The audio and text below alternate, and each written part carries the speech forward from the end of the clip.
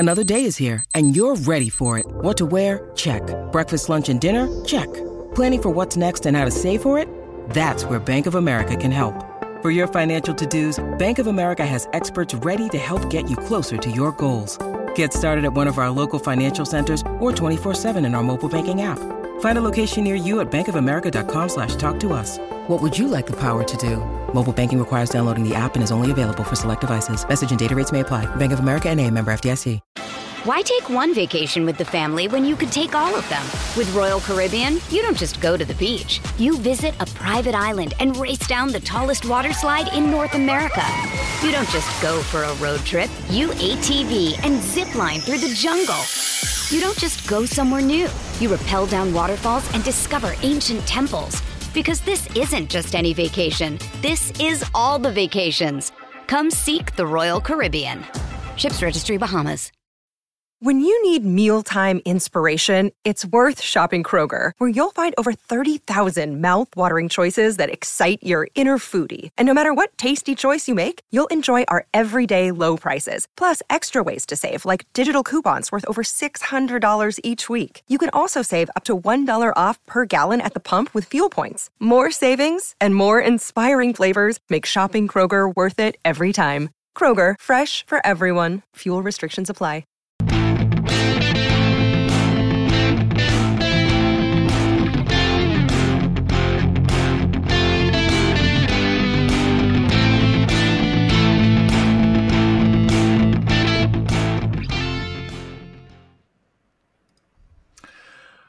Buenas noches. ¿Cómo está todos? It's welcome into the show of a Monday night. It's good to have you all. I have Pete, I've got Gav, I've got myself. We're going to have a chat. We're going to see where we go. And yeah, not much happening around football whatsoever at this moment in time. So there's not much to talk about. It's worse than when it's an international break. And I don't think there was anything anywhere near controversial that happened at the weekend whatsoever that we can talk about. There's not even football's not even exciting. Nothing's happened. There's no close, hard-fought wins. Anything like that. It's a bizarre, just dull, uninformed, boring. Brilliant weekend of football. What? It was brilliant. What? Are you sure about that now? Yeah. I am definitely sure. All Brilliant. Right. Well, we'll come back to that later on. I also want to pick up on a couple of things later on that might be worth picking up on when we get there. Have you got a strange sport for me this week? I had one sent on to me. No, Paddy sent one on to me, and he was like, "You have to see this." And I don't know if I can talk about it or not because I don't know if the people were blind that were playing it or not. Well then, leave it. So I'm not sure, right? But but they had blindfolds on, so I don't know if it was just to make sure. Well, then they're not blind. No, but it might be to make sure there's no bangers. Partially blind, maybe. Yeah. Yeah. Well, let's leave that one. It's not blind anymore, isn't it? It's visually impaired. Visually impaired. That's the one it's called now. Yeah. So yeah. So because I don't know. Do deaf people have a different? Is that hearing impaired or? Don't know. Think so. The politically correct method. I don't know. Yeah. I'm just interested because I get lost. I get lost in the PC-ness of it all lately. Yeah. You will. Like I don't know. Anyway, the sport with possible blind people in it, I don't think we can go into. I think that's where we are. Possible blind. Well, I'm saying possible blind because you don't know if they're blind or not. No, I know. Right? And clearly the adjudicators don't really believe them if they're sticking blindfolds on them. Well, they're probably just covering themselves. Do you know what I mean? Just to be on the safe side. Maybe a bit like Father Ted, fake hands. Do you know what I watched the other day? Sorry, and I know we do this every week, right? Sorry. But I found this YouTube channel where it's this American couple, and they seem sound. But they literally do reaction to TV shows, and they're doing reaction to Father Ted, and it is fucking brilliant. Because you know they're watching it, and you know they're having a blatant clue what's going on, and then stuff happens, and they're pausing it and just in bits laughing. And the first one I seen was, do you remember they were accusing Ted of being racist? And your man out on the side of the guy going, I heard you're a racist now, father. What got you into that at all? He goes, I'm not a racist. And then this one comes across the guard, go on, Ted, you tell them I'm fucking sick of them taking their jobs, the Greeks. Right? And he's like, What? And your man shouts, no, it's not the Greeks he's against, it's the Chinese. Oh, God. I just forgot how brilliant that program is. But the two Americans are watching it, and it's fantastic watching two Americans trying to decipher what the fuck is going on. Like, Ted says to Dougal, Dougal, there's a hole in your jumper, and he looks down. There's a stitch going out of his jumper, a little tiny hole, like up where, like up the top here. And he goes, "Oh Jesus, Ted, I never noticed that." And he turned around, the whole back of his jumper's gone, the whole fucking back of it. It's fucking brilliant. But anyway, sorry, just convinced me. I had to say it. That's absolutely fine, Gavin. This is what this show is about. It's not really about having an agenda or having anything really to discuss. Yeah. It's whatever we do bring topics, but when things pop into your head, you just have to kind of say them. Well, you have to go with it, don't you? Yeah, sometimes. Yeah, but like you do have to go with it. Just to see what it rolls with, Right. Okay, so we have got a couple of things that we do want to talk about tonight, and there's a couple of things that we need to address in terms of what the lads want to talk about. Gav, is it my imagination, or is the chat quite light in terms of what's there? Yeah, no, it was there, and then it seems to have stopped, unless people are just not arsed talking to us. That's fine if they aren't, but it just seems very strange that it's like normally the normal lads you'd normally see there aren't there. Do you know what I mean? Maybe they're just slow coming into me.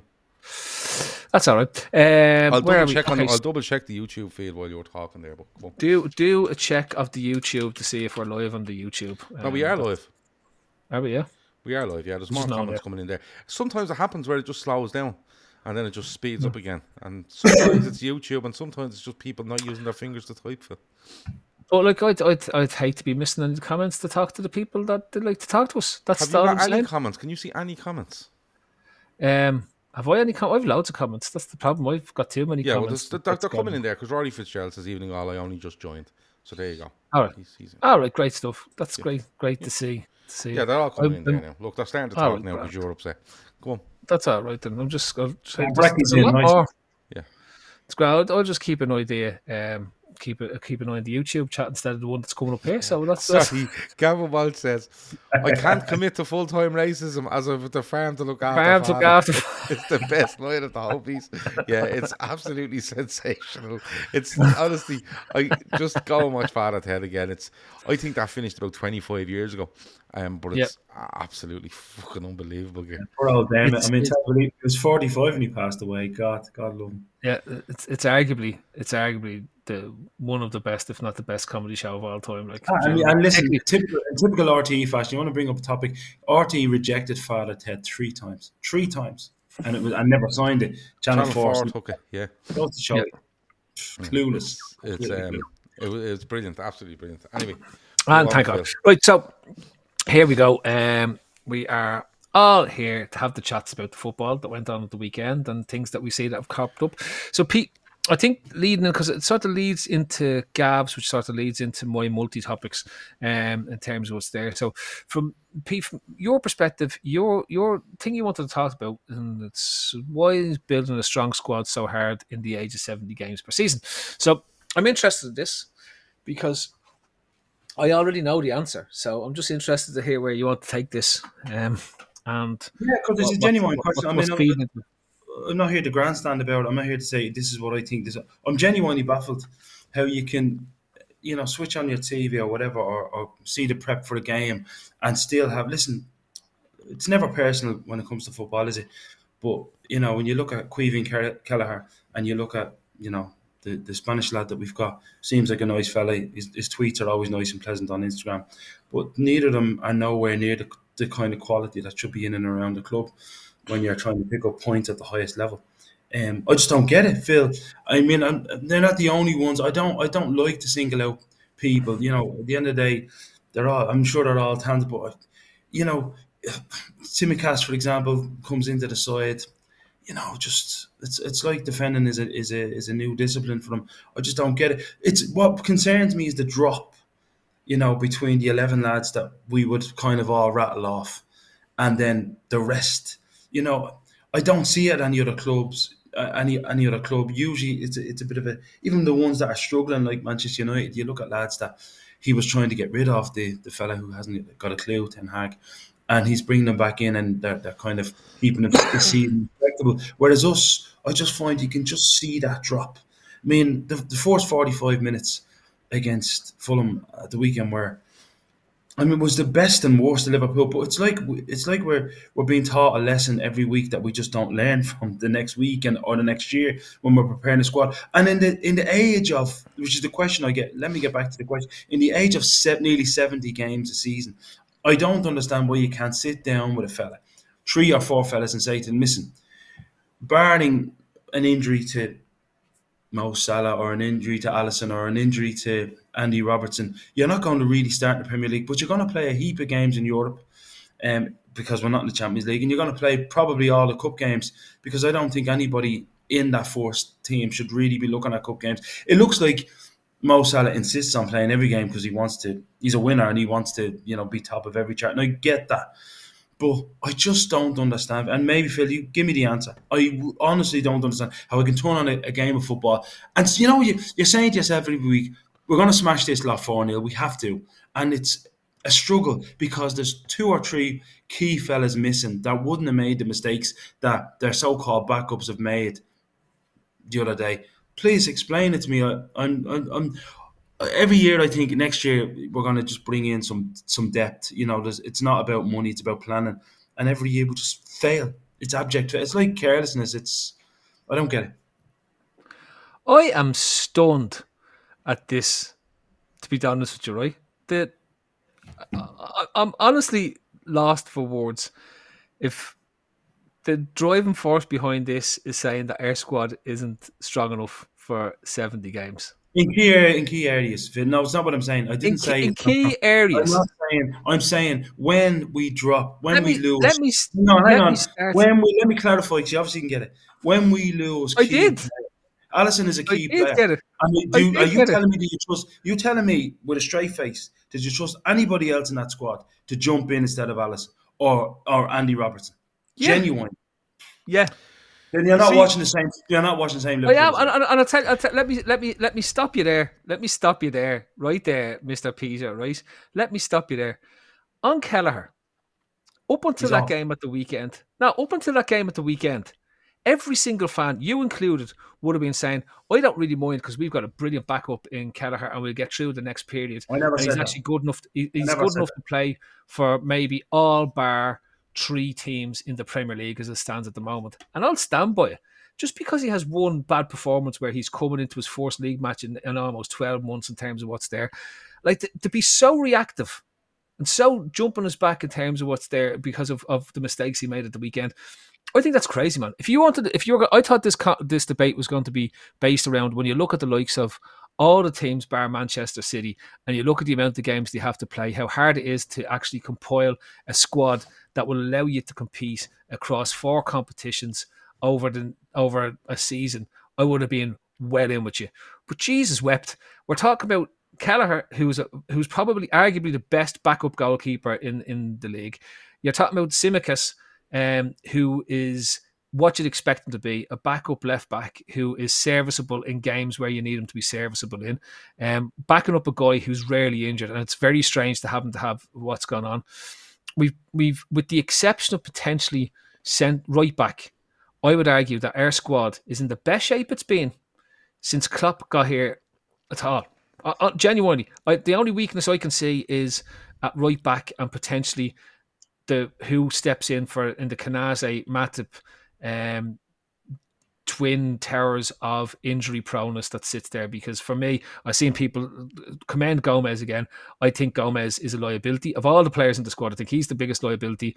I think he tries hard, and credit to him for trying hard. He's never put a foot wrong in terms of his effort and his application, but he's never been the same player since his knee got exploded when he was on England duty. So if you want to have a debate as to how difficult it is to actually put a squad together across a 70-game season, and how having a 70-game season in England is absolutely mind-bogglingly dumb from a league's perspective in this day and age, I'm all on for it. But if we're going to sit here and say it's madness that we don't have quality, you are tapped, fella, tapped. And I'll tell you, if you don't think you're tapped, right, Well, let me go through what the squad looked like just before Jurgen Klopp arrived when it came to who's playing and what we had that was there. But Klopp is here 7 years later, 8 years later. I don't accept comparisons with whoever came before. You have to. Let me run a comparison by you then. Okay, so no squad is perfect, right? And no squad. Not asking for perfect. No, I know you're not. I know you're not. And not make errors. I never for a second said you suggested you wanted perfect. No squad is perfect, and no squad is without holes in it, right? And I go as far as to Man City on that, right? When you look at Liverpool's squad, right, you've picked two things there: the drop off in the keeper and the drop off in the left back. That's the two positions you've picked at. Phil has looked at right back, and I think that's very legitimate because I don't think we have another right back in the squad, right? But what you're doing there is you're looking at possibly the best left back in world football in the last 6 years. An argument to have about it, and definitely the best goalkeeper in the world in the last 5 years. And then what you're looking to do is you're looking to have suitable backup to them. Now, if you want somebody of that standard to play in goal or play at left back to be of that standard, they aren't going to fucking play at Liverpool. For the simple reason is the goalkeeper is outrageous, the left back is close to outrageous, and players with any ambition whatsoever will not sit and go, I'm not playing, I'll play the odd League Cup and I'll play the odd FA Cup. And even if you look in Europe this season, P, he hasn't gone and taken Europa League and thrown kids at it. He's been extremely strong. And the reason he's been extremely strong is because he's made 9 changes between league games and that Europa League. But you don't look at it and go, Jesus, that's a weak team. So that's a sign of the strength of the squad, right? Now, you said even Manchester United that are struggling, their squad is awful. And that's on the pitch. On the pitch, 11 is fucking awful. And they spent more money than Liverpool have. Right? If you look at Arsenal's biggest downfall last season was they didn't have a squad because they went 14 players and then after that they were struggling. If you look at Man City get 3 or 4 injuries and you look at the bench they put out and they're all these kids. And the reason for it is because no matter how much money you have, you cannot spend an infinite amount of money on a squad. And you listen, you can find a way to spend the transfer fees, but you can't pay the wages. You can't pay the wages. Hold on, I'm not finished. You cannot pay the wages. So what's happening is we can't turn around tomorrow and say, give Mo Salah. Like I've seen the argument, if Thiago leaves, let him go, give Mo Salah the majority of his wages and bring someone in midfield, right? To keep Mo Salah for years. That's an argument, right? But you can't continue to put Mo Salah's wages up and up and up, right? And at the back end of the squad, right, like Mo Salah's replacement or Mo Salah's stand-in, like Ben Doak, and going, listen, there's 150 grand a week, right? Or bringing a fella in on 150 grand a week to be the backup to the 350 grand a week player. You just can't. Finances don't allow it. Now, you can have a go at the players that are chosen to be backup because, let's be honest, there's players in that squad that know they're not first team players. They're not first 11. They're not going to be there in a cup final. They're not going to be there in the last day of the season if you need to win a title. They're just not. Right? And you have to find the balance. You have to be able to find the balance of get the best I can to back up the elite that we have. And there's no doubt we've elite players. There's no doubt whatsoever. And I agree with Phil. I think when you look around it, the backup we have is really quite good because let's be honest, you only put 11 of them on the pitch. Queevy and Kelleher, maybe you didn't say it, but Queevy and Kelleher, like literally before that game, right? If you go back 3 months, and we're talking, I'll tell you what we do. We go back and we talk about Arsenal's number 1 and number 2, or to 2 number 1s, or whatever the fuck they are, at Arsenal. And everyone was going, we've Queevy and Kelleher. We've no worries because he's literally served his apprenticeship under Alisson Becker. Hasn't moved on loan. Literally stood beside Alisson Becker for the last 5 years. Right? So there was no issue there. He has a poor game at the weekend. It happens to them all. Alisson's done it. Alisson was literally trying to pass the ball to Man City players 6 days previous. So, or 7 days previous, or 8 days previous, wherever it was, right? It happens to them all. Tsimikas is a good left back that comes in and covers. You are not going to find an Andy Robertson level fullback to come in and sit there for 50 or 55 of those 70 games. It's just not going to happen. So I think, Pete, I'm not going to put words in your mouth, But I think there's a slight overreaction here from the weekend because we're missing a couple of players. I mean, man, we won a game and we didn't play well. Plus, by the way, sorry, you tell me what players at the weekend that are first team that you would see as up there, and then there's a drop off on them. You tell me which ones played well at the weekend. Listen, we were probably, particularly in the first four, we were as good going for, we were as bad at the back as we were going for. It was just a bizarre game. I thought McAllister was excellent. I thought, I thought he's gone under the radar. A lot of people are looking for him to be something that he's not. I think he always puts that 7 out of 10. What did the backup to him do? What did the backup 6 do when he came on, P? Well, he was excellent. In fairness, Endo was scored a goal. Excellent. He was excellent. Listen, I'll be honest with you. I'm not even looking at ours. I look at Tottenham having somebody like Fraser Forster as backup. Fraser Forster, I think, is an excellent goalkeeper. Fraser Forster, he's not even. Fraser Forster is a backup goalkeeper in the Premier League because I'm going to stop you there. He can't get a start anywhere. I am going to. I think he's better than Queevy Kelleher. If you think Fraser Forster is better than Queevy Kelleher, you're insane. He's a failed goalkeeper. He's a failed goalkeeper across the Premier League by the fact that he can't get a first team position anywhere in the league. I'm telling you now, P. Look at across the level. We have a guy who in Queevy Kelleher who is the equivalent of most of the best backup goalkeepers the teams that won leagues and challenged for Champions League had.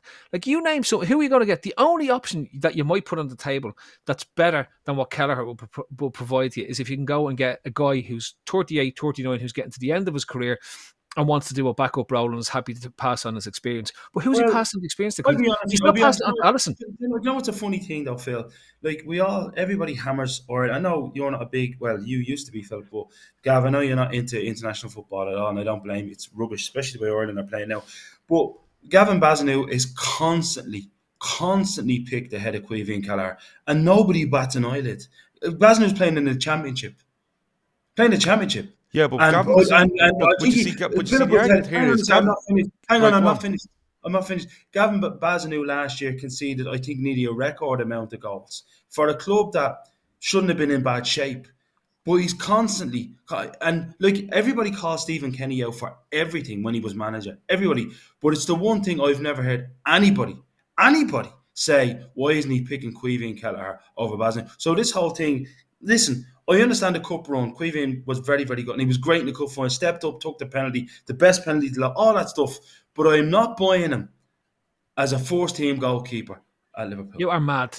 And I'll tell you what, Bazanu gets the number one role on the basis that he's playing regular football. If Kelleher went to Brighton, to West Ham, he played the regular football in the Premier League. And got the spot. He'd be playing regular and then, football. funny enough, see how that worked out. And funny enough, when it came to picking those goalkeepers, actually Kelleher ends up with an injury and suffers because of it, because he doesn't get a chance to go in with Kenny. And in fairness, Bazunu hasn't done much wrong for Ireland since he's come in, so there's not much there for Kenny, an argument to drop him. But I'd be interested to see if Gavin Bazunu was dropped by Southampton. If he was dropped by Southampton tomorrow and Kelleher plays 6-10 games in a row for Liverpool and Liverpool win a load of games, be interested to see what the new manager will pick. But like, Bossman Steele was in there, and I think he has to be winding me up, right? Because he says if they're not good enough to play for anyone that's not good enough should not be playing for Liverpool. The Greek fella and Kelleher are not good enough. End of. We should expect. I presume he means we should expect more. But what more do you want? Like, if I turn around to you tomorrow and I say, right, I'll tell you what, Robertson is there. What we're going to do is we're going to go and sign, I don't know, the fullback off Fulham. He's good. Robinson, he's good, right? Or we're going to sign. He's a flying machine. Yeah, we're going to sign, and he's actually not that good, but he looks good, right? Or we're going to sign, pick your man off Wolves that we've been linked with, El Nouri, right? Yeah. Now, we bring in El Nouri and we give him 100 grand a week, right? That goes up from the 60 grand or 70 grand we're giving Tsimikas. You're going to lose the 30 grand on the other end when you're going in to give your Salah, your Van Dijk, or whoever a contract. This for me has to be a balancing act in finances, and it's done throughout all clubs. Because if it wasn't done throughout all clubs, there would be so many of them going in and going, here, just sign all the fucking players, right? And we have all these brilliant and great players in 2 positions. And you've seen clubs like that where, they've 22 fucking amazing players. They've 20. But who are they? Who are the clubs that have 22 amazing players in the Premier League? We know who they are. And we know what's going on at them clubs. I'm not saying for a second that you couldn't improve or find yourself a better goalkeeper than Caoimhín Kelleher. That's not the argument. The argument is, can you find me a better goalkeeper than Caoimhín Kelleher that's willing to come in and sit on the bench for 55 to 60 of those 70 games? And that's not going to happen. That's a good point, Gav. But I just think sometimes, and I love the way the club is run. I do. I'm not complaining about the way the club is run. Sometimes, it looks to me like fellas are in there. The attitude is right. Obviously, Kelleher's attitude is right. He never opens his mouth.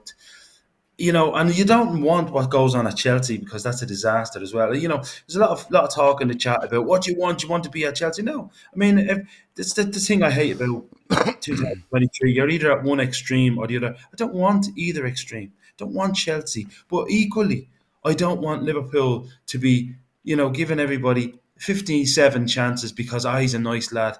Sometimes just want to see a little bit of ruthlessness and maybe a little bit, I don't know if it's lazy skill. I don't know what it is. I'm not there. I don't work there. But I just would you rather have? Hang on, because I want to get this. I'm just of the view. No, listen to me. Listen to me. A little bit better. Would you rather have Mignolet over Kelleher as the backup? No, but he's not there anymore. I'm not comparing. Hang on. Joe Shelley. It's a genuine question. Would you rather have Mignolet over Kelleher? Why take one vacation with the family when you could take all of them? With Royal Caribbean, you don't just go to the beach. You visit a private island and race down the tallest water slide in North America. You don't just go for a road trip. You ATV and zip line through the jungle. You don't just go somewhere new. You rappel down waterfalls and discover ancient temples. Because this isn't just any vacation. This is all the vacations. Come seek the Royal Caribbean. Ships Registry, Bahamas. Hey, it's Kaylee Cuoco for Priceline. Ready to go to your happy place for a happy price? Well, why didn't you say so? Just download the Priceline app right now and save up to 60% on hotels. So whether it's Cousin Kevin's Kazoo Concert in Kansas City, go Kevin, or Becky's Bachelorette Bash in Bermuda, you never have to miss a trip ever again. So download the Priceline app today. Your savings are waiting. Go to your happy place for a happy price. Go to your happy price, Priceline. Do you know what? I'm not a fan of buying, and I said this at the time about Mignolet, I'm not a fan of buying goalkeepers that have done brilliant stuff for relegated clubs because they've been busy. If you put a YouTube... Would you sign Gavin Bazunu over Caoimhín Kelleher? 100% I'd sign Gavin Bazunu. Why? Well, he's a fella that's being busy in a team. Hold on. You've just said you're not a fan of signing players that have been a goalkeeper for relegated teams because they've been busy. He was the most busy. He was fucking double busy, P. I personally think that Bazinu's better than Kelleher. But you're wrong. You're wrong. They're both about level, right? Because what I think is mad is that when I look at Kelleher play, there's times when he looks absolutely top notch. And do you know what I say to myself? That fella needs to be playing 20, 30, 40 games a season if he wants to reach what his ceiling is in terms of his level of ability. And I've looked at Bazunu. I saw him playing for Southampton last year. I've seen him play for Ireland, and he looks like he's regressing as a footballer. He looks like he's gone from being potentially elite to what he is now, which is a bang average championship footballer, and he's not going to reach the elite stage at this point in time unless he gets back into the Premier League. And I don't see any queue. I don't see any teams queuing up to sign him, to bring him into the Premier League. So from my point of view, you've got two goalkeepers who are fairly level. One that has still got a chance to reach a ceiling if he makes the right move away from Liverpool when the opportunity arises from. But at this moment in time, he's looking at it and he's saying, this is the best situation for me, because if I get this run of 6-8 games for Liverpool come through relatively unscathed in terms of what's there. You can't do your transfer credentials and your ability to play anymore than represent. Look at what Fabianski has done since he left Arsenal. Look at what Roy Carroll did when he left United. Look at what all these fellas who are great backups, right, who then went to other teams and made a really strong living as a Premier League level goalkeeper. And that's what Kelleher is looking at. And if he does that, he's going to be better than Bazunu, because like as I said to you, as from what I can see, he's regressing as a goalkeeper. He's becoming more error prone than he was when he came out first, and that happens when you play with bad teams. So that's just the way it is. I actually wanted to debate the point of how do you assemble a squad? How is it hard to assemble a squad and look at it with a broader brush than just the Liverpool lens? Because I look at what we've done as being phenomenal. I think we were forced into it because of what happened with the Saudi Arabian stuff in the summertime, but what they've done in such a short window has been immense. And they probably did a much bigger turnover in midfield. I think we are so far outperforming what my bestest ambitions was for this season, because we've put ourselves in a title race, which I wasn't expecting. I wasn't expecting the midfield to gel as quickly as it has. I wasn't expecting it, even in the bad performances, to show that mental fortitude, that mental strength to never say die. But your overall question when it comes to the likes of Tottenham, Arsenal, United, Chelsea spent close to $5 billion on players this summer. $5 billion. That's a good I love the way you just went $5 billion as if like it was fucking, billion deep. Yeah. But I'll give you $1 million. I'll give you one thing. When I heard that Brighton and Brentford were in for Kelleher, I remember thinking to myself, it'd be good for us because we're getting 25 million reportedly, but it'd be very good for him because I will give Kelleher one thing. He's very, very good with his feet and his passing. You can see that he's played in the middle of the park as a player. His passing is excellent and he's a good striker. That would really suit him. But it's what he's being trained to do alongside. The whole idea. You see, if there's another reason for it, right? If we go out tomorrow. And let's say Adrian isn't Adrian, right? Let's say Adrian, say there's because Adrian should be anywhere near Liverpool's goalkeeping because he can't save the fucking ball and he can't kick it, right? So if we go out tomorrow and we say, right, Brighton and Brentford want Queevy and Kelleher 25 million quid, right? And we say we're going to sell him, right? We're going to sell him because we're going to use that 25 to put it towards whatever, right? That's absolutely fine. But now you have to bring in a goalkeeper, right? Now you have to attract the goalkeeper that you're openly going to tell them they're going to be second choice, right? Okay, you're openly going to tell. Plus, I guarantee you're going to need someone that's fucking brilliant with their hands and brilliant with their feet. Because if a keeper comes in at Anfield, right, and 10 minutes into a game, lets one through his hands or hoofs one into the fucking stand when he's trying to pass it, there will be absolute fucking uproar, right? Because that's not how we play. Right, it's a bit like, and to bring it forward a little bit, it's a bit like when Houllier turns up at Liverpool. Liverpool before that used to pass, and go back and watch them, 95, 96, 97, especially. They passed you to fucking death. Redknapp just passed them without going fucking anywhere. But it was always about pass and move. And Houllier came in and went, no. We're going to be big, strong, physical. We're going to take these fucking shots on the chin, and then we're going to hit people on the break with Heskey and Owen, wherever else, right? And Liverpool fans went, that's not how we fucking play. Now, he gets around it because he wins a treble in 2001, but it was not the way Liverpool play, right? And I promise you, if Klopp came out tomorrow and said, right, we're going back to a completely possession-based, risk-averse fucking game of football, right? Regardless of who you have, it's going to be, that's not how we play. And that's where it comes to the goalkeepers, Pete. I'm not telling you Queevy and Kelleher is a Liverpool number one. If Alisson leaves tomorrow, I'm not telling you Queevy and Kelleher is number one. But I am telling you, he's difficult to replace as a number two. A, on the profile he is. B, the wages he's on. C, his expectations. Right? So couple all them together and try find me a goalkeeper that is better than Queevy and Kelleher and is literally going to be happy to sit on and I get you. I agree with you, but it's not our job. That's where you have to judge these drop-offs. But it's not our job. I just don't think that job is being done properly at the club. I genuinely don't. And listen, I don't like. Hang on. What? For example, there are clubs out there. There are clubs out there who are fine. For example, do you know what I'd like to have, and maybe I'm a little bit spoiled. I'd like to have a setup the way, for example, Red Bull Leipzig. I remember years ago, some like Tottenham, even though they never won that, they would take a chance on a player from a small club that was doing okay. That big clubs were kind of going, no, he's not quite at that level. What's Endo? Like Dimitar Berbatov and all. What's Endo? Endo's 30 years of age. He's not a potential player. He's from a small club. He costs us next to nothing. What's Matip? Matip's a free transfer. Listen, I'm talking about fellas coming through. Hey, you're talking shy. I'm going to be straight with you. You're talking absolute nonsense. Bringing younger. So Endo's not young. The two signings you're talking about weren't young players when they're signed. I'm talking about taking chances on young players that are performing, I don't know, at the Salzburg level. Doing what we're good at. We're supposed to be good at. Doing what Salah was 25 when we signed. Diaz? Can I finish, Phil? Can I finish?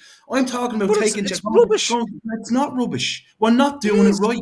We're not bringing in. When's the last time you were genuinely excited? You're talking absolute nonsense. Listen, I'm not talking to you saying you're saying this. I'm saying, in my opinion, we're not bringing in young players who I'm kind of going, oh, we've really set the world. This fella's going to set the world up. Yeah, I'm looking at other clubs, not the elite clubs. I'm looking at even the Leipzigs taking a chance. The Dortmund's the best model. Bringing in these young lads that you just know these lads are going to set the world on fire. We're not doing that now, and it's annoying me a little bit because we're not at the model where we're spending, which is we're all happy with. But then we should be competing with the Dortmunds and the Leipzigs. So Pete, just on the Dortmund and the Leipzigs, right? And I get where you're coming from. They do. They look at these players from the likes. Well, Leipzig look at Salzburg and so do Dortmund, right? They look to there and they go, and they literally have a conveyor belt between and a triangle between those three clubs nearly, right? But the problem here is that we aren't Leipzig and we aren't Dortmund, right? Dortmund aren't expected to win a league title in Germany, right? And neither are Leipzig, right? Dortmund are. And when you put them into Europe, they're appalling, right? And the thing is, the expectation has to be there and the demand has to be there for what Liverpool have to do. We didn't reach those demands last year because we came fifth in the league and we didn't get into the European Cup, right? And the demands now this year is that we definitely get back in top four, which could be 5 because we don't know, or we win a league title. Now, I'm all for bringing a fella in. You go, do you know what? He's really like the likes of, remember Timo Werner, right? And people are like, boom, boom, boom. Now, that didn't work for him, right? It's probably a bad thing, right? But if we bring players in like that and they don't work, Pete, right? They don't work. The ramifications of it from Liverpool point of view and a Dortmund point of view are night and day. Because it might be the difference between Dortmund finishing 2nd and 4th, but Liverpool can be finished 2nd and fucking 7th because of the strength of the Premier League. About Jude Bellingham, Gaff. I'm sure somebody at our club said that, and they're probably saying about Joby Bellingham. It'll be the same reason why Joby Bellingham won't be signed. Well, Pete, can just on that, right? You're talking about these. The club does do it. We signed Harvey Elliott. We signed Fabio Carvalho. We signed Calvin Ramsey. Cody Gakpo, arguably. We signed Gakpo. We signed Mo Salah when nobody wanted to touch him. Be nice to sign somebody. So I would agree with you on Harvey Elliott. But Harvey Elliott should be playing more. Let's go through them all. But Pete, we signed Sadio Mane. Who always Mane? 24. We signed Roberto Firmino from Hoffenheim.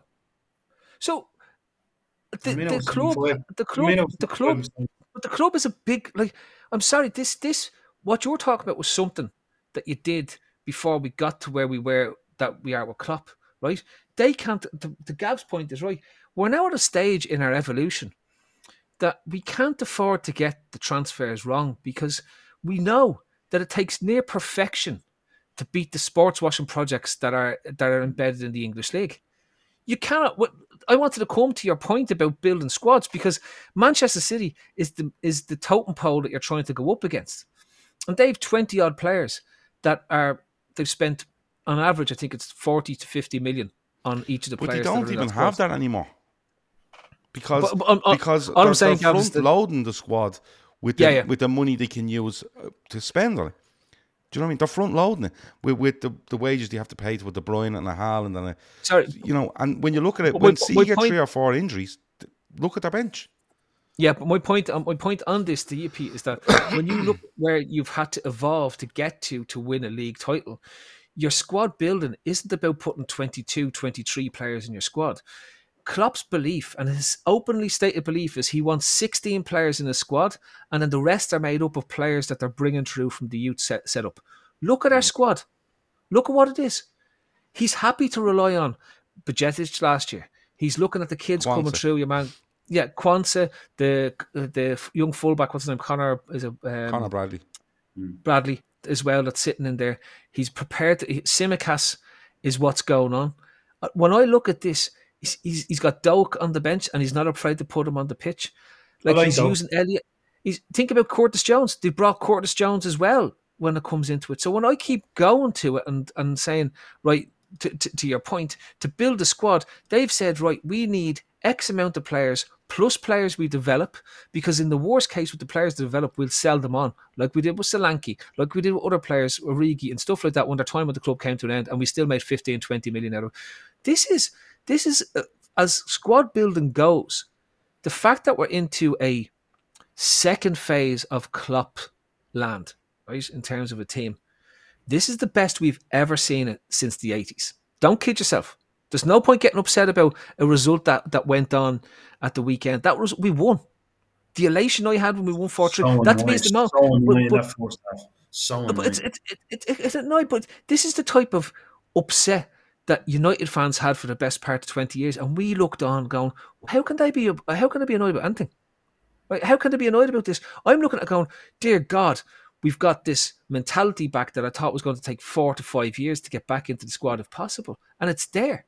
And these are made with a massive amount of players that weren't even part of the first run. Like we've got Matip, and we've got Van Dijk, and we've got Alisson, right, and we've got Salah.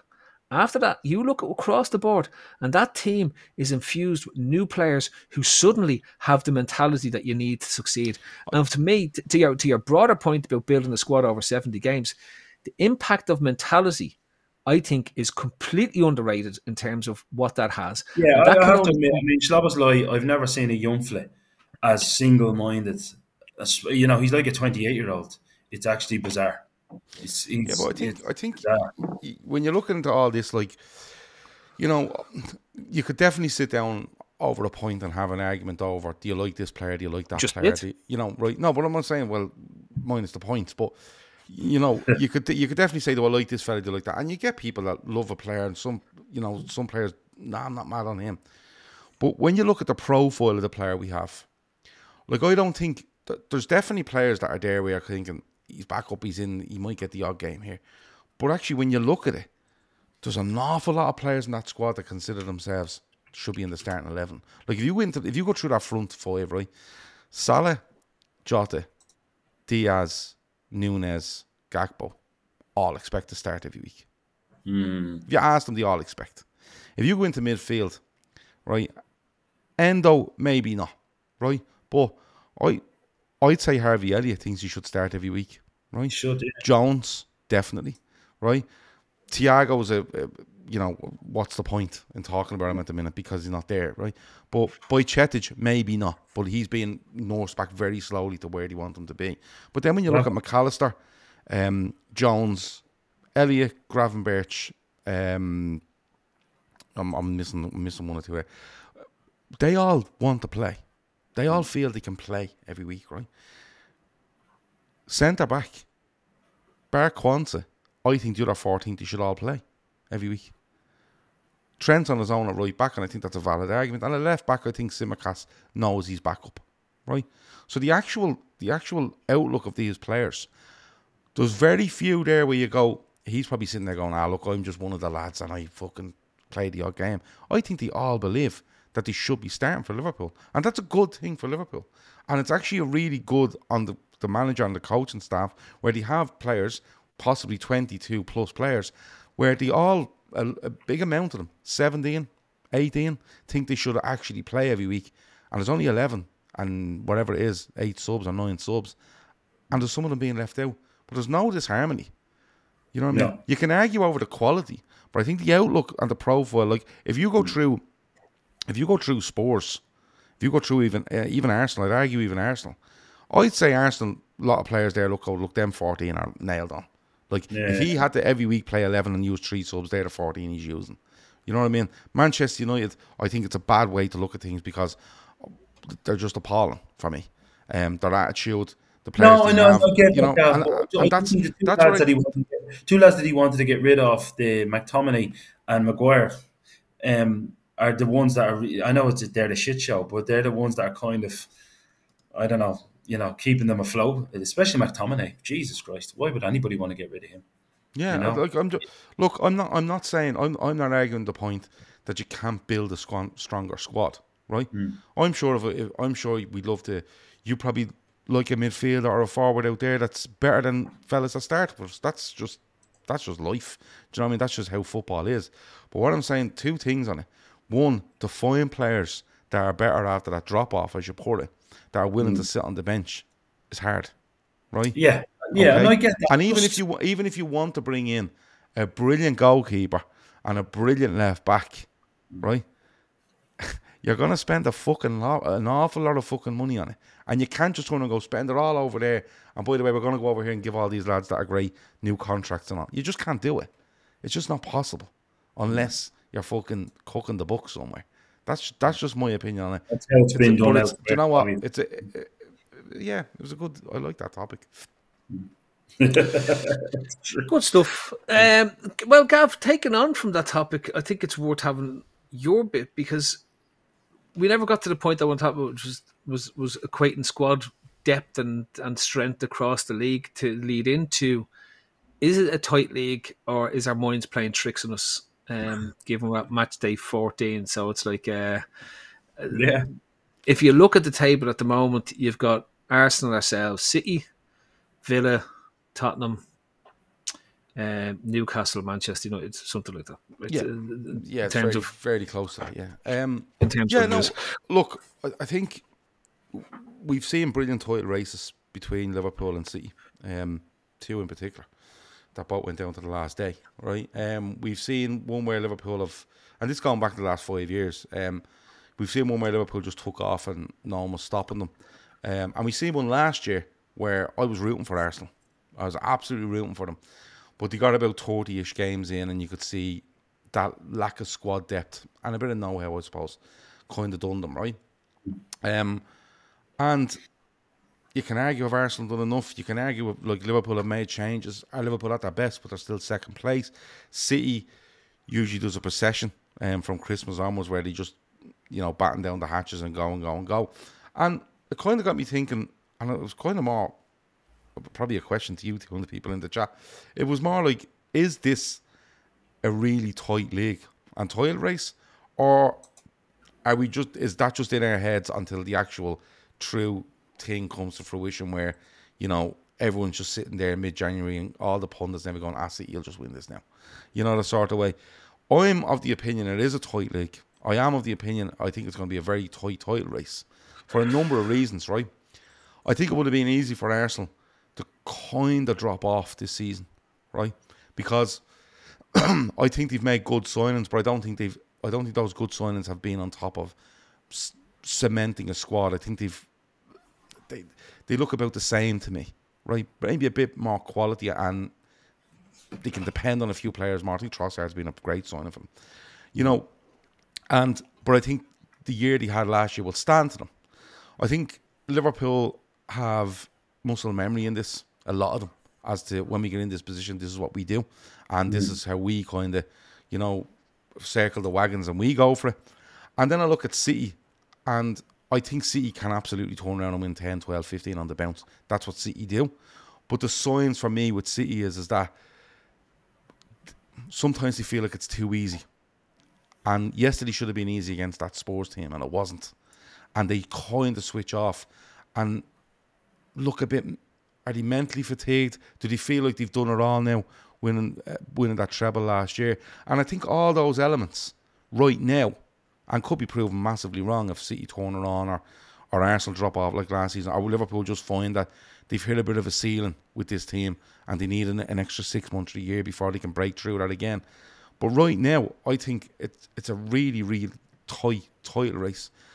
And I'm probably asking the question because people, when I say it to people, like I joke, this is a procession to the title for Liverpool now after that win yesterday. And people kind of go, no, can't say it, And don't get me wrong, I speak to Shawnee about it, and Shawnee goes, Gav, I think it's top 4. I'm not writing us off, but I think more realistic is top 4. I'm fine with that opinion. But I do get people going, are you mad? Liverpool, are you joking me? They're fucking this, they're fucking that. And I'm kind of going, yeah, but off the body of evidence so far, what we're seeing, it's not like Liverpool are a flash in the pan and City have just dropped to their knees. I think City have come back a little bit and Liverpool have risen a little bit, and that's all it really takes. So that's where I am on the title race. Is it tie? Is it a real title race? Will it continue to be a real title race? Or are we going to be sitting here in 2 months' time going, them pricks are fucking 12 points clear? You know, the sort of way. So I don't know. What do you think? And I'll have a look at the chat.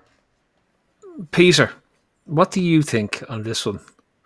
And don't have me tell you you're talking shit again, because that's not, you can only get that once in a night. Well, Gavin Walsh feels when City get Kevin De Bruyne back, they'll take off and nobody will come near them. That's his. If they have to do more than that. They have to learn how to defend. Manchester City have forgotten how to defend. I think Portal, our friend in the middle of the park, who they think is their best player, probably has been their best player.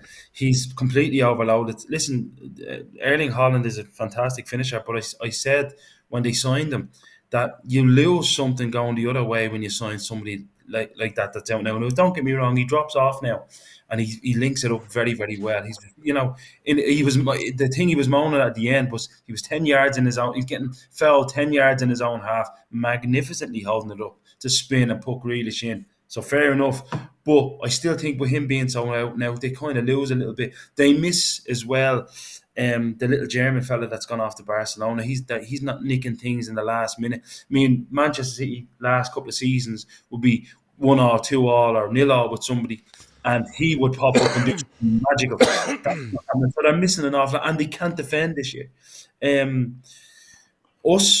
Listen. Again, it's if we can cut out the silly errors, and I mean we drew with Luton. You know, we do again the usual with Liverpool. It's the games against the fodder. I'm nervous going into the Sheffield United game on Wednesday, and we should put 7 past them. We literally should. But you know, you're shrugging your shoulders. You'd rather play Chelsea, than play them. I think we should expect more than top 4. We're in an unexpected title race, but yeah, we are in it.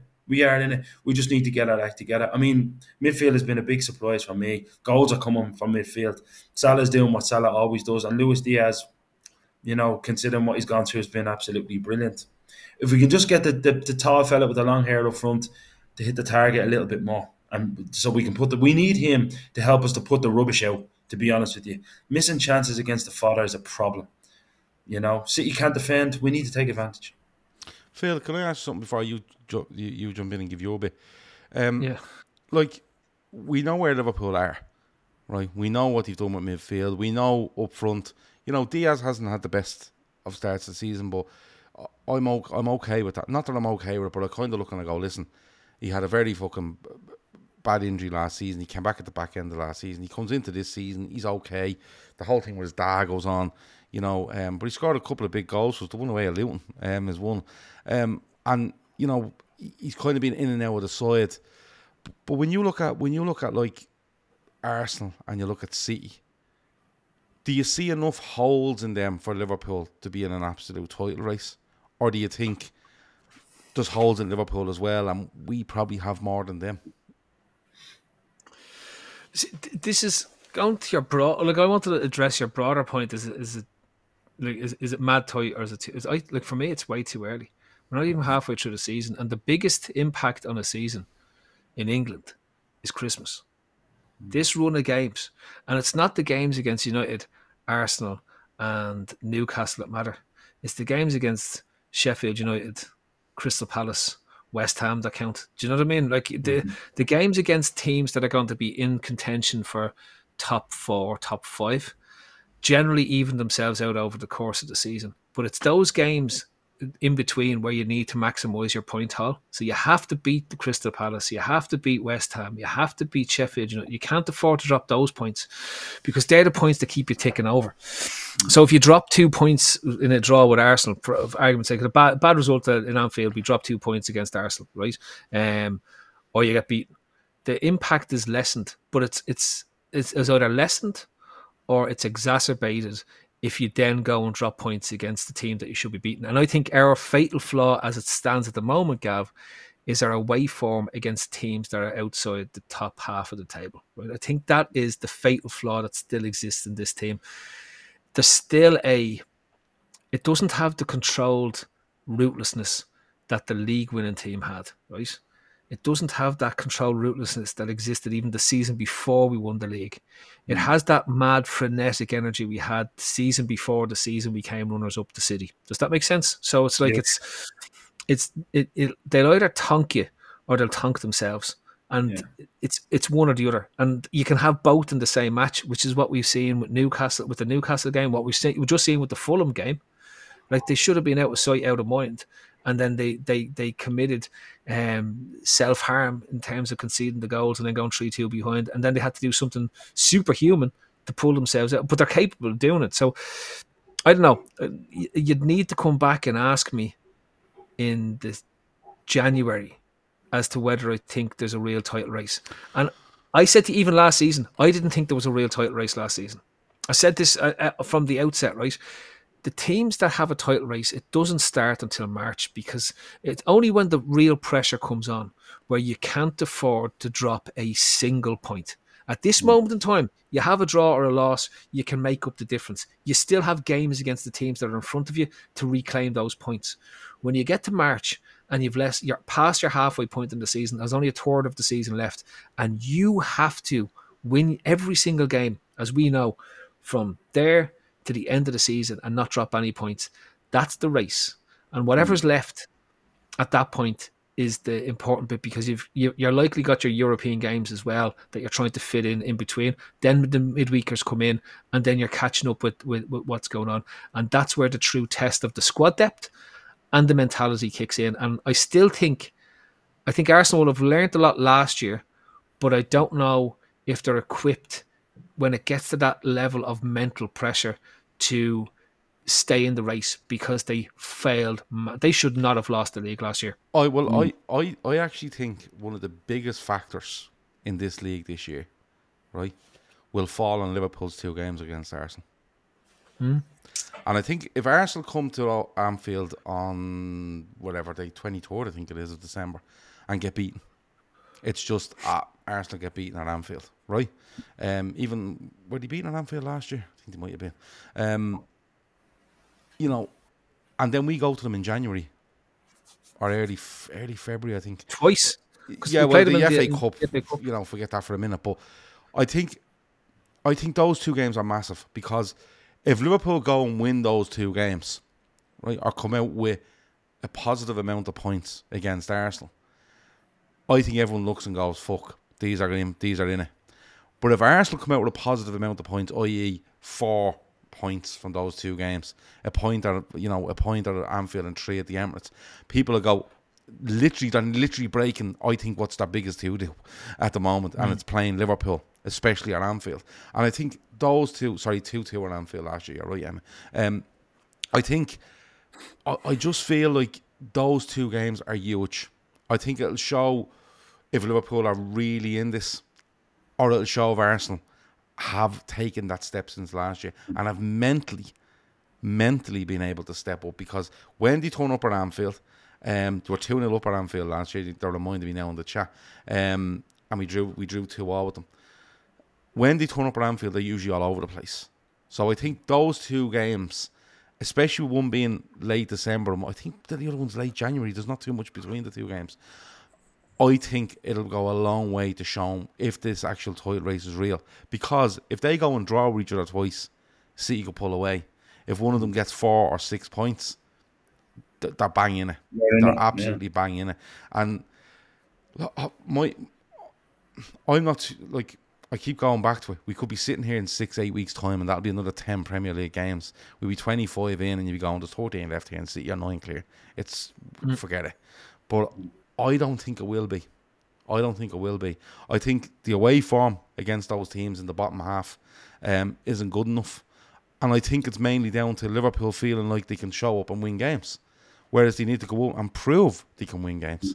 Yeah, and it's not like we don't have loads of the ball. It's not like we don't have loads of chances. We just need to switch off and go into this, I keep saying it, dropping into this gear that we can never get back out of in these games. And I think, and this is why I said yesterday was huge. Yesterday's win was brilliant to get the 3 points and then City draw. But it's also a way of showing, listen, that's a team in 13, 14 position at home. and this is what happened to you. Now, it will be more difficult away. And the reason Fulham are in that game yesterday is because Liverpool don't feel like playing. Liverpool feel like, oh, we're 1-0 up, we win this game. Liverpool need to get that out of them. And the way to get it out of them is if they're looking at that at 7 o'clock last night going, they fucking dropped more points. They've dropped more points. Do you know what I mean? And that's where I think yesterday is huge. Not only in winning the game, but maybe focusing the players to say, listen, you need to go out and you need to put 15 to 20% more into this for a longer period of time against certain teams. And you can get your 3-0 after an hour, and we can change it around and you can do whatever you like. But that's what's killing Liverpool at the minute. They're not getting the 3-0. Finishing's a problem, Gav. Finishing's a problem. Listen, I like Núñez. I do. But it's... I don't know, Phil, what you think. At times, it's almost... it's a problem. I think it's a problem. I mean, he does all the right things, gets into the right positions, and it hurts. Fulham and a few people mentioned in the chat. It really drew me down because that was a template game. You get out, you get it right both ends. It really drew me down to the point where you're going, it's predictable. A mistake or two at one end, then wayward finishing at the other. I mean, come on, be professional about it. Okay, so I'm a lot more. I'm still on the doubting side when it comes to Núñez. I think he has tremendous assets. I think he's great to watch. I don't know if he's ever going to be the quality that matches up with those flashes of brilliance that you have on a consistent basis. And that's absolutely fine. And I think, Gav, it could be easy to be on either side of this fence. Do you know what I mean? I'm a prove it man. I'm a big fan of Gakpo. And the reason why I'm a big fan of Gakpo is he's the type of player that never seems to be doing much, but's always doing something, right? And it's like you'd wish you could put that clinicality into Núñez's boots that Gakpo has, because he's do you know what it is? It's the lack of calmness in Núñez that makes me think that he can't get there. I said this last night. He needs a couple of striker's goals that he taps in at the far post. That's what he needs. He needs a couple of 6-yard tap-ins. Or balls flashed across the box and he just converts them. That's what he needs. For me, though, it's not about even that. It's about the consistency. He's the type that could do that and then would score 4 goals for you, right, over the next 3 games. And then he'd kick a pigeon instead of kicking the ball, right? And he wouldn't score again for the next 15 games. And this is not a slight on him. Just for me, it's that inconsistency. But I think what benefits him greatly is, particularly because we've seen this with other strikers and fans haven't been patient with them. I think the patience is there because he's such a rogue, right? Because he has that. I think the hard work. I think is he's an athlete. I mean, he's like an Olympic athlete. Really hard, Phil. It's not like he's standing around the box and it's not happening for him. No, Gav. That's what I'm saying. If he didn't have the work rate that he had. And we've seen strikers with lots of hard work rate that didn't happen for them, and we weren't as patient. We have the patience with him because he has the flashes that makes you think he is going to be brilliant, right?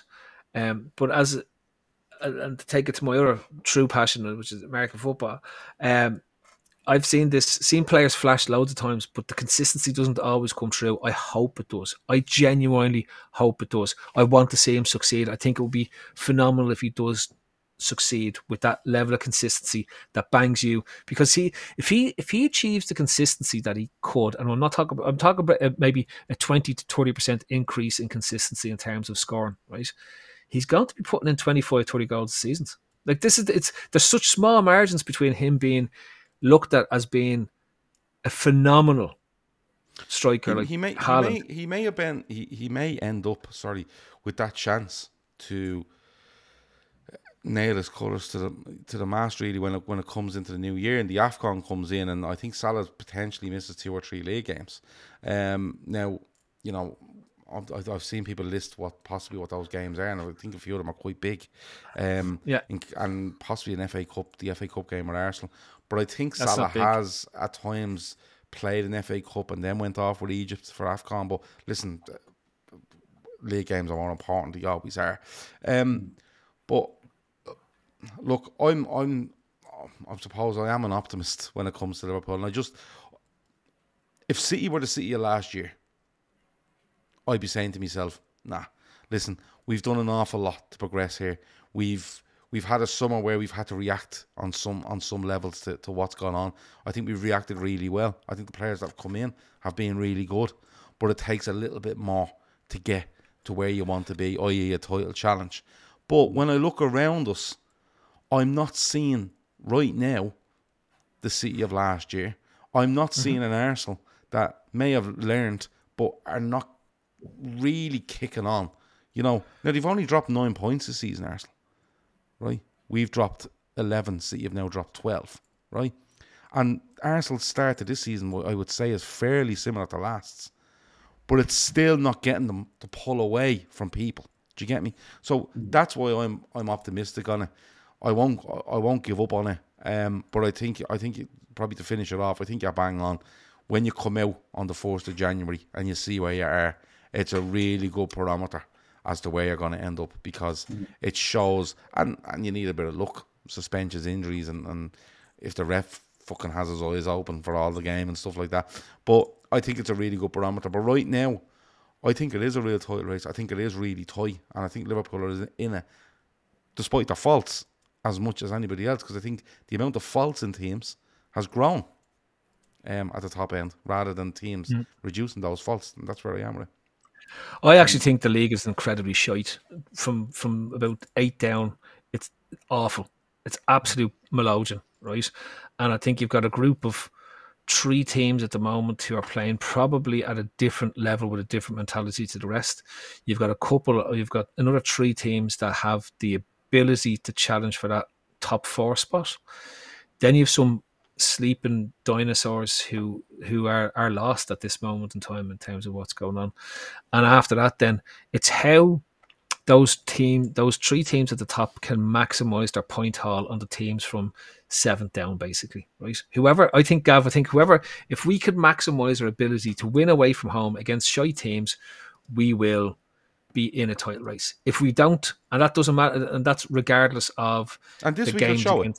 Sheffield United away, Palace away, you need to go and take 6 points. Yep. Takes out the trash. Whoever takes out the trash best, you get what you deserve. I agree with Phil. In my head, it's get to March. If you're on 60 points at the start of March, you've got a shot. Genuinely, and that's what it's 30 points from here to the start of March.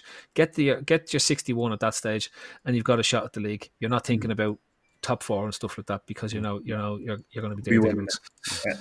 Okay, it's 10 past 11. I've got loads of topics. I've never even got to my topic because Pete annoyed me so much in the first one. Go on, throw them at us and we'll have a quick yap about it. No, because I'm going to keep 2 of them, Gav, because I think they're worth having.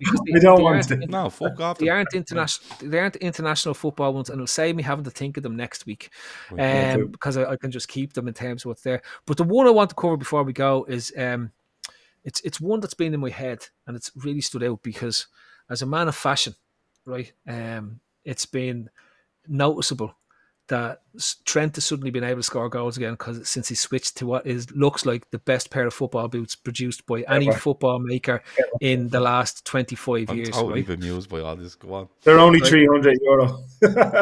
Well, they're €300 now. As a man who was addicted to Predator Mania back in the time when they came out, and that's how old I am, and that's when I was back playing, seeing this style of boot back again is not only nostalgic, it's immense, and it also proves that the Predators are real once they're made as proper Predators, not like those things that they be making for donkeys, right?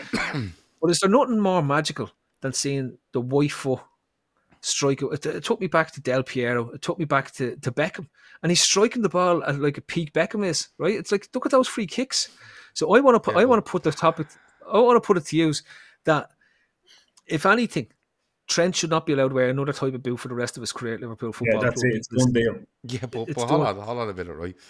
Now, it's the boots, Gav. Yeah, I know it's the boots, and like I've seen like, endless amount of middle-aged men going, "Oh, the boots, lads!" You know what I mean? Like, I think they're going to buy them and just run out on the field across the road just to say they have them. Right?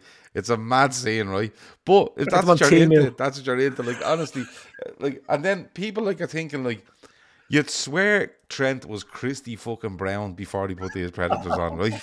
The way people are carrying on, right? You'd swear he was fucking Poxy, right? And you're there going, here, do you know what, Trent? You are bleeding deadly in my left foot. But here's a pair of Predators. Put them on you. And he's up. Do you know what he's like? He's like fucking, do you know what it's like? It's like, do you remember in what was it? The Willy Wonka, where the granddad's in the bed. And then he's in bits, right? This is what Trent's like. He's in bits, right? And then they go, I'm not getting tickets to go. And the granddad jumps out of the bed and he's fucking, he's like Michael Flatley, right? Because that's what Trent's like. Like, people think Trent just couldn't kick snow out of a rope until they gave him a pair of Predators. They couldn't stick him free kicks and passes all over the planet. And then they go, it's definitely the Preds, lads. It's definitely the Preds. Right? And there's fellas there now. There's fellas there now, 40s, 50s, I'd even argue, right? And going, do you know what? I think I'll actually just buy a pair. And I'll just wear them down the field with me young fella. Like that, they're knocking for their grandkids and all now. They don't even like their grandkids. But they're knocking for them now to go, here, do you fancy a game of ball? Because your nanny bought me a new pair of Predators. It's absolutely off the Ping the ball. Ping the ball. You're just down the football pitch now, pinging those passes across the empty pitch. Well, it does go to show you that everyone does get taken in. Like, everyone gets taken in. Don't get me wrong. Beautiful boots. It's more aesthetic, I always thought, with Predators. They're beautiful to look at. Madge Apple says 26 million. He'd be wearing those the rest of his life. Is that the contract he's got? Yeah. Do you know what? But in fairness, he should be paying worth every 26 penny million. Because everyone in the world wants a pair of these white Predators now.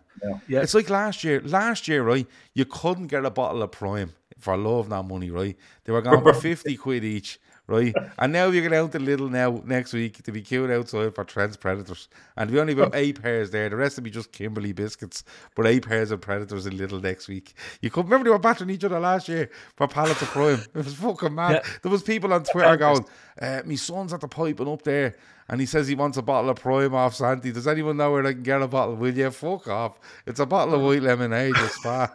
Just fucking find an empty bottle of Prime, pour out Lucozade into it and give it to him. He hasn't got a clue what it tastes like. He hasn't a clue. You can put anything into it, right? You can. Look, Emma Kavanagh there says, Gav's having a clout dig at me for my new pitch marking Predators. Like, this prick Emma, right? He's going to actually go out and buy these Predators and mark pitches with it. He's going to sit on a fucking tractor and cut grass and go, look at me Preds. He's going to start taking pictures onto the Instagram and all. Emma, and not following on from his forklift loyals from last week. Now he's fucking marking pitches with a pair of his Predators on. I just think it's great. All I want to say is that the fact that he has to wear, don't change the design. There's a few things. You see the new Liverpool Nike jersey design for next year, which is the same as the one we won when we won the league, right? Like, seriously, some things you don't need to change. This idea that you have to keep changing and making things different, it doesn't. You can make things better, but you don't have to visually make them look different. Think of the Volkswagen Beetle, right? It's brilliant. Knocked around for the best part of 40 years. Adidas Copa Mundial football boots. They've never Copa Mundials, World Cups, Puma Kings, and Adidas Predator Manias. Keep making them, because as long as you make them, there's going to be a market for them because they're so good. You just don't do it, right? But like, are Puma Kings still going? Like, is Puma Kings still going? They were whopper. Damo's still wearing Puma Kings around the house. He is, right? Still wearing Puma Kings around the gap. But it's like, but you know what I find then? I'm finding like football boot snobbery then. You know, people going, oh, maybe a man here, he wore Theodore. If he had worn those Preds, he would have fucking won the Ballon d'Or. Like, John Barnes wore Theodore. Yeah, he was the first one to get a big day. And there's a bit of a snobbery going on now. I'll give you a better one. But listen, Jan Molby. When I get down to boots that weren't Gola, right? The first pair of foreign boots that weren't Gola, pair of Patrick, because Jan Molby used to wear them, right? Correct. You remember that piece? So did the Loudrups, didn't they? They were Danish. The Loudrups did as well. But you know what I'm expecting now, right? This is how far it's gone now. When I get down to Finglas on Christmas morning, I usually pull off the motorway into Finglas and there's scramble our bikes and bleeding quads everywhere, right? There's kids fucking going everywhere on them, right? I fully expect no quads at Christmas. It's just going to be a load of middle-aged helpless standing by the shops up at the top church there with their Preds on, talking to each other. That's all I expect now this Christmas. And if I don't say it, I'm going to be upset. Going to Mass. yeah. Up to Mass with that new jeans and that Predators on. It'll sound like an army walking up the bleeding oil to get fucking Mass with the studs clunking. Honest to God. Lads Body just of stick their Christ. tongues on their boots before they go up them. Yeah. Body of Christ. Yeah. And when the collection box comes around, be like, "But you fuck off, you're not getting on. These are 300 quid. I haven't a bleeding shilling left after buying them." Do you take card? Oh, stop! It's a fucking sending around the old sum up. But Trent's making a fortune out of it, and Adidas are going to make a fortune out of it. See that young fella? Every penny he earns, he deserves. Fair play. Do you know what? Because every week he just. I mean, he just gets absolutely slandered up there. The young fella just keeps getting on. I love the attitude of him. I think he's great. If we had 11 like him, I'd be like 11 pairs of Predator. Chris Brack says the priest just stood there in his Predator boots. Volleying the body of Christ down the back end of the church on the square. And the altar boys come out and all you hear is the fucking click clock going across the top of the altar. You hear that anyway, because they're off to play a match afterwards. Anyway, not allowed. I don't think you're allowed to have. But anyway, look, I'm only messing. Look, the boots are whopper. Trent was shy until he got them, and now he has them, and he's just a bit. So he has them. He can defend. He can play. He can defend. He can play midfield. He's also playing as a striker, scoring goals left, right, and centre, right? And he looks like he can bend better than Beckham ever did. It's like leading Roy the Rovers. It's like he just Billy's boots. No, you've got it wrong. It's Billy's boots. It was in Roy the Rovers. Billy's boots, correct? Yeah, Billy's boots. Yeah. So there you go. It's absolutely fantastic. He got a pair of David Beckham's Predators from 2007, right? And it has his power in it. That's exactly what's happened. They're not new boots at all. They're David Beckham's boots. I agree. It's fantastic stuff, but it's the best marketing thing ever. I've never seen a reaction to a fella wearing a pair of boots in all my life. Honestly. No. You know what I mean? Best ever. It's just he just literally stuck these boots on one day, said nothing, brought out an ad then on the Monday, and everyone's like, "This is the best thing ever." Yeah. But best thing ever.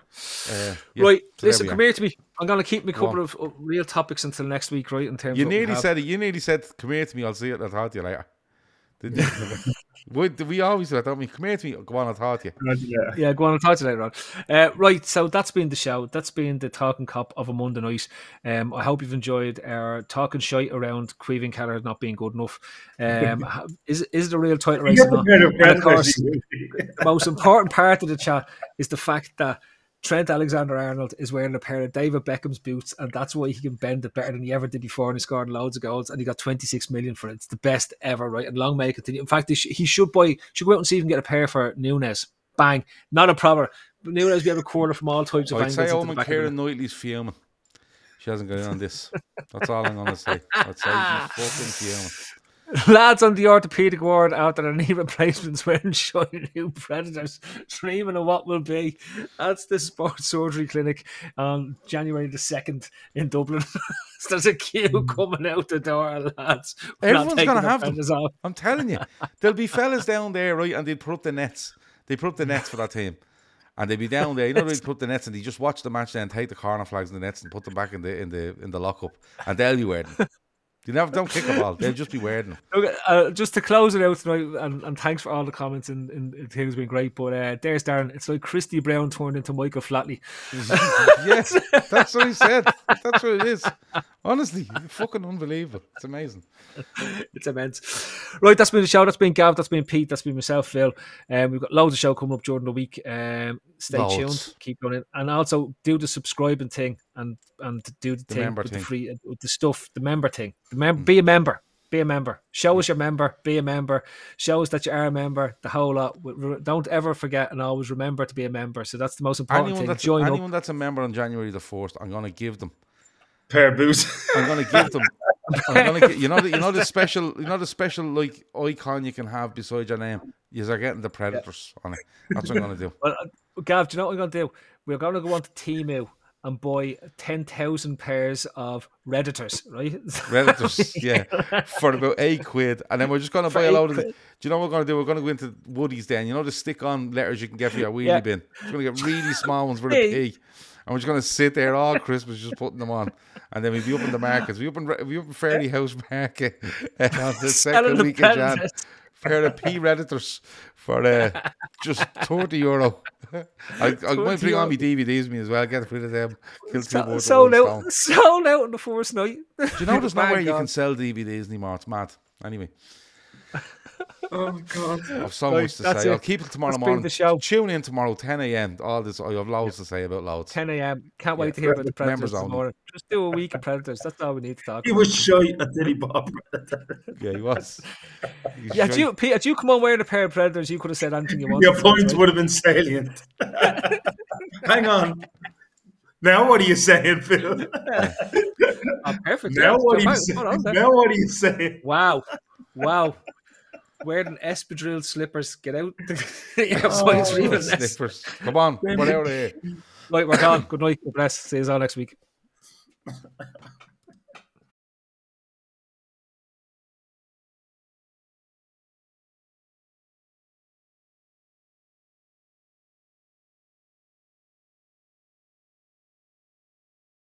Sports Social Podcast Network.